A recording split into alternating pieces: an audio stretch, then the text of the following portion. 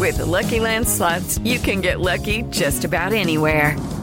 This is your captain speaking. We've got clear runway and the weather's fine, but we're just going to circle up here a while and get lucky. No, nothing like that. It's just these cash prizes add up quick. So I suggest you sit back, keep your tray table upright, and start getting lucky. Play for free at LuckyLandSlots.com. Are you feeling lucky? No purchase necessary. Void where prohibited by law. 18+ terms and conditions apply. See website for details. Okay, round two. Name something that's not boring. A laundry? Ooh, a book club. Computer solitaire, huh? Ah, sorry, we were looking for Chumba Casino. That's right, ChumbaCasino.com has over 100 casino-style games. Join today and play for free for your chance to redeem some serious prizes. ChumbaCasino.com. No purchase necessary. Void where prohibited by law. 18+ terms and conditions apply. See website for details.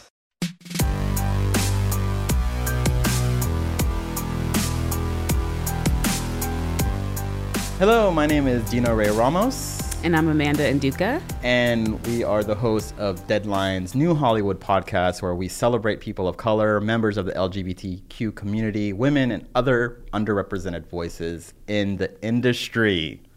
Yes.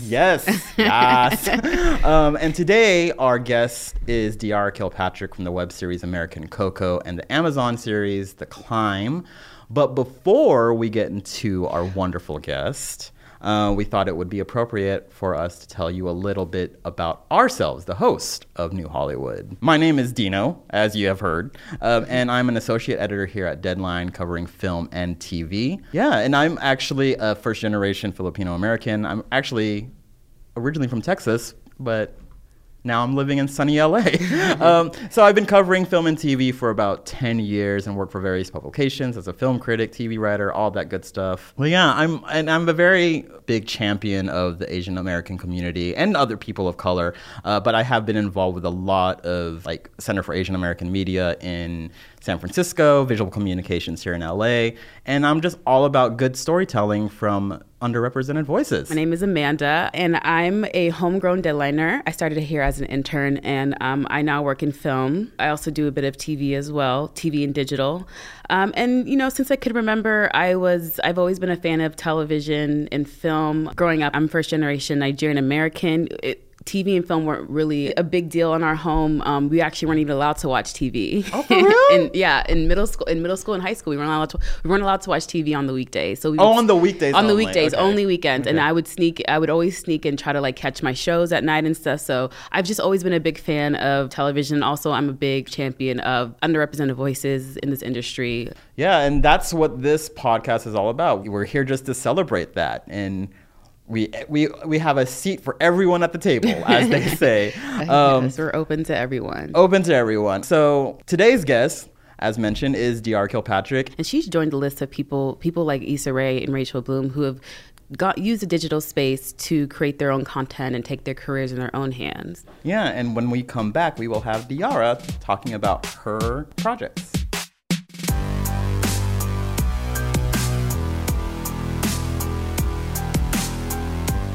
So let's welcome Diara Kilpatrick to the Deadline New Hollywood podcast. Hey. Welcome. So Diara. happy to have you. It is my pleasure. good. I'm Thank excited you to be here. for coming out. So we're just going to start from the beginning of your career. So you're a NYU Tisch grad. Yes. Correct. Yes. So just talk about kind of the early days and how you got your start and then your experience in auditioning and all that stuff. Talk about that. Yeah, you know, I loved going to NYU. I feel like it prepared me really well for being an artist in the world. You know, I felt like I had my mission together. I felt like I had all the tools from all the class. You know, I did Playwrights Horizons Theater School was like this real, like, it was across the board of theater training, you know, so we did everything, and I felt really ready to be an artist. I had no idea how to be a businesswoman. Yeah. And that's always kind of the hard thing to balance as a creative is like, how are you an artist and a businesswoman? So I came out and I made a lot of mistakes. I had crazy looking headshots, you know, like I have headshots where I look older in those headshots than I do right now. Like it was just like tons of boobs and hair. Oh, wow. And it was like, and that's not even the vibe that I give off, you know? So then I walk into the room and I'm like, hi, you know, and I have these like crazy, sexy headshots. And, you know, I made a lot of really classic mistakes and didn't understand how to market myself as a performer or any of that, and didn't feel like I needed to. Like, you know, I was like, oh, the cream will rise to the top, you know. And so while I was auditioning, you know, I did sort of get some little parts in TV and film here and there, but I was really called to the theater out here, which is crazy. Yeah. Because, you know, a lot of people, I mean, the LA theater just frankly doesn't have the respect that like a New York that theater. New York theater has. And so to say, oh, I've been super successful in the LA theater really, really like draws like laughter and like, oh, that's so cute, you know? And, but for me, it was about, because I felt like such an artist, it was where I was finding the roles that I could really dig into. This is pre-Scandal, you know? So I was going out for the Black nurses and the Black friends, and I was getting the blackity black it up and can you do it like your mom and you know, all that kind of stuff. And so in the theater I felt really free to tackle all these different parts and play these characters that were going on these epic journeys, because that's my jam. To start off at 8 o'clock at one point in a person's life, and at 10 p.m. she has gone through the ringer or whatever, you know, she's just in a totally different place in her life by 10 p.m. and that's my joy. So, but what happened was I sort of hit a ceiling here. I had been nominated or won a lot of awards, and I had, you know, worked at a lot of theaters, and I was feeling like either I'm going to go back to New York, but then I came out here to do TV and film. And so it was a little bit of a trying time with a lot of like ugly crying and trying to figure out how do I get to the next stage in my career.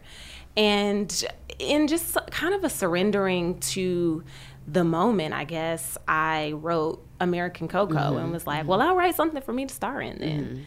That should be fun. And it was really, I think, came from a pure place of wanting to create. And so that happened, and that really changed the trajectory of my career quite a bit. Okay. And then talk about, I mean, you touched on, you know, getting the stereotypical type roles early on in your career, and then you went on to create American Coco. You have The Climb on Amazon. And then, but you started out in the digital space with American Coco, and that's kind of how you got discovered by Viola Davis and her husband Julius Tenen. Talk about what the digital platform has done. What kind of benefits you've seen the digital platform has offered to diverse storytelling and to underrepresented voices. As an actor, it's really the only medium where someone has to invite you to participate. You know, a painter can always paint, and so what the online space did was give me the ability to give my own self permission to write and to create and to employ other people and just create a safe space for creativity. So I think it's important for anyone who's on the fringe to feel like, oh, okay, you know, I don't have to wait to be co-signed by anybody. I can just do my own thing. And it was hugely freeing and fulfilling to be able to do that. In post-racial America, problems of a distinctly racial nature are considered especially heinous. These sticky situations are handled by an elite team of problem solvers. Chinese. Jew. Black. Super black. And what do you do? Oh, she's a race detective. Awesome! Check the pantry for the brand of syrup. Aunt Jemima. With American Coco, which is fantastic, by the way, which I love. You. It's based in race. The topic of race is such a minefield, especially now, especially on film and television. And American Coco is essentially rooted in race and identity. With the show, how careful were you with the choices you made story-wise? And did you get any like initial backlash or anything? You know, I didn't really worry about it too much. Like I said, I was like, I'm going to make a show, you know? And then when we made the $3,000 version and I got signed at CAA and CAA started sending it out to places, and I would take meetings and people would be like, you're really brave for telling this story. I was like, oh, am I? Like, oh, okay. Like I would, I was like, oh, everyone's going to see this, you know? So, then I did think about when I was writing the second season, you know, the second season does deal with a character that is similar to Trayvon Martin. And I did think, okay, this is kind of sticky because even though it deals with comedy and drama, it's a comedy. And I never wanted to make something that, I think her name is Sabrina Fulton, Trayvon Martin's mother, would watch and feel offended. Like, I just really wanted for that never to be the butt of the joke. And for us never to exploit that, but really using comedy as a way to talk about the thing that we all needed to talk about and make it a little easier. So that did give me pause. I was like, oh, can I even touch this subject?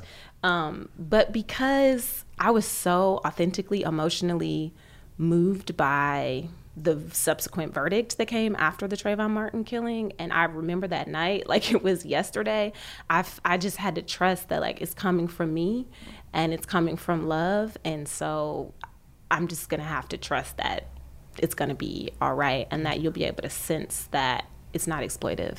And then you have The Climb, which it deals with the Black women's plight, and you have it just premiered earlier this month, November 10th on Amazon. The pilot did. Essentially, it's about you and your best friend. That, I mean, you guys are after what I feel like is a very humanistic, universal goal, which is like to live your best life. You know. So talk about that. How long did it take you to come up with the idea? I know it's based in Detroit, which is where you're from. How long did it take for you to come up with the idea, and how long did it take for it to get to this point to get it on Amazon? Oh my gosh, I pitched this over 2 years ago. Okay. And it just came out, like you said, earlier this month. So it's been a long journey. And yeah, it's really something that I was thinking about that. Like, how do you live your best life? Like, I've talked about this a little bit before. I saw that meme that was like, slay like Beyonce, own like Oprah, dress like Olivia Pope, age like J-Lo, like run like Hillary. I was like, oh my God. Like, that's a lot to do. Is that where we are, you know? And as women, is that what it means to have it all now? Like, for my grandmother, having it all was like, I don't know, just having her kids happy, you know? And for my mom, having it all was like having a job and and having a her different kids kind of happy. slay. And this generation of not just Black women, but women, we're really going for it, you know? Exactly. And I thought that would be an interesting thing to track. And then also that's just an interesting journey to have at a time when celebrity obsession and social media obsession is just ubiquitous. And what that does to like the American dream, it just kind of, I think, makes people feel like they can shorten the distance. And there's also, I mean, there's more. It's not just you have to do this and this and this in order for you to be successful. There's so many things out there that can bring that success. So, and I think that's interesting that your character, her I guess her aspiration is to be like an Instagram celebrity. Like she admires Copper Lewinsky. Yeah, Copper Lewinsky. That's kind of her goals. So, and I mean, and I think it's still, there's nothing wrong with, you know, having those type of goals. It's just, you know. Yeah, and I think Copper, in a lot of ways, Copper is a metaphor, you know. I think we all have this habit of getting online and doing the compare and despair, you know, where you're looking at everyone else's life and everyone looks so beautiful online and so fit and so happy and so in love and so well fed. And you're just like, damn, is my life enough, you know? And I think that we project so much on not just the Kim Kardashians and the Beyoncés of the world, but like the chicks you went to high school with or middle school with. And and so Nia kind of chasing after the life that she thinks Copper has is really like a metaphor for all of us kind of looking outside of ourselves for something better.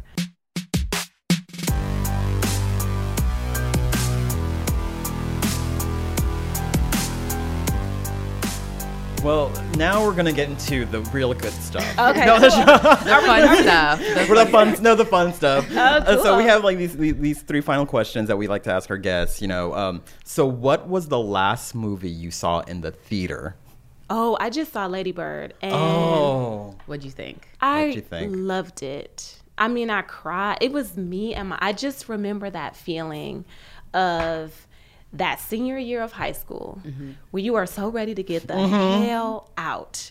And I didn't go to a Catholic school, but I went to a private school that was predominantly white, and we had like the gray skirts and the ties. And I'm like, I'm an artist. I got to get out of here. Break out of that plaid skirt. Yes. Yeah. And what are you currently binging on your binging platforms? Which is like every Which is every platform, basically. Yeah. Which is everything. I just watched Atypical. Ooh, how do you like it? I liked it a lot. Okay. And I came to a conclusion Okay. that I think a lot of dudes are on the spectrum that my friends are dating. Like, because it's about this kid who's on the spectrum, and he has this girl in high school who still loves him. Yeah. And she keeps being like, I love you. And he's like, I don't love you. And he's like very matter of fact about it. And she keeps coming back. And I'm like, are my friends all dating dudes on the spectrum? It kind of feels like it, honestly. Like that may be that's a very good observation. That's an and I think that explains observation. a lot. It explained a lot for me. Yeah. And finally, is there an underrated, underrepresented actor, actress, writer, director that you are totally living for right now? Oh my gosh. Yes. I'm going to shout out my cast on American Coco. Oh, yes, there you go. Yeah. People keep commenting on the casting and complimenting it, and it's a lot of those people are people that I did theater with in LA who are actors that you might not know. And I mean, I'd love for you to see American Coco for my writing and performance, but I'd also love for you to see the performances of, Gerald Prescott and Brian Monahan and Cedric Sanders and Kareem Ferguson. These are actors that are like just gems, and Dwayne Perry. I mean, I could go on and on.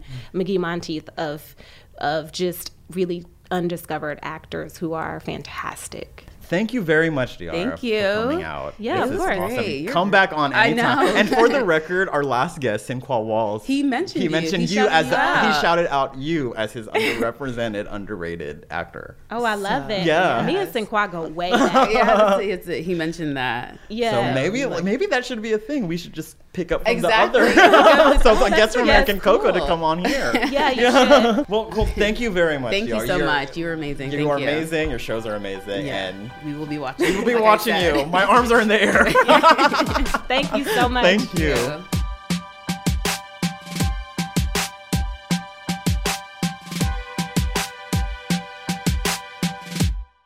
With the Lucky Land Slots, you can get lucky just about anywhere.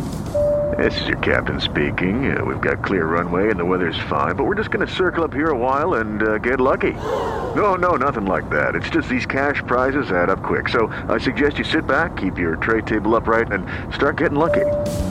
Play for free at LuckyLandSlots.com. Are you feeling lucky? No purchase necessary. Void where prohibited by law. 18+ terms and conditions apply. See website for details.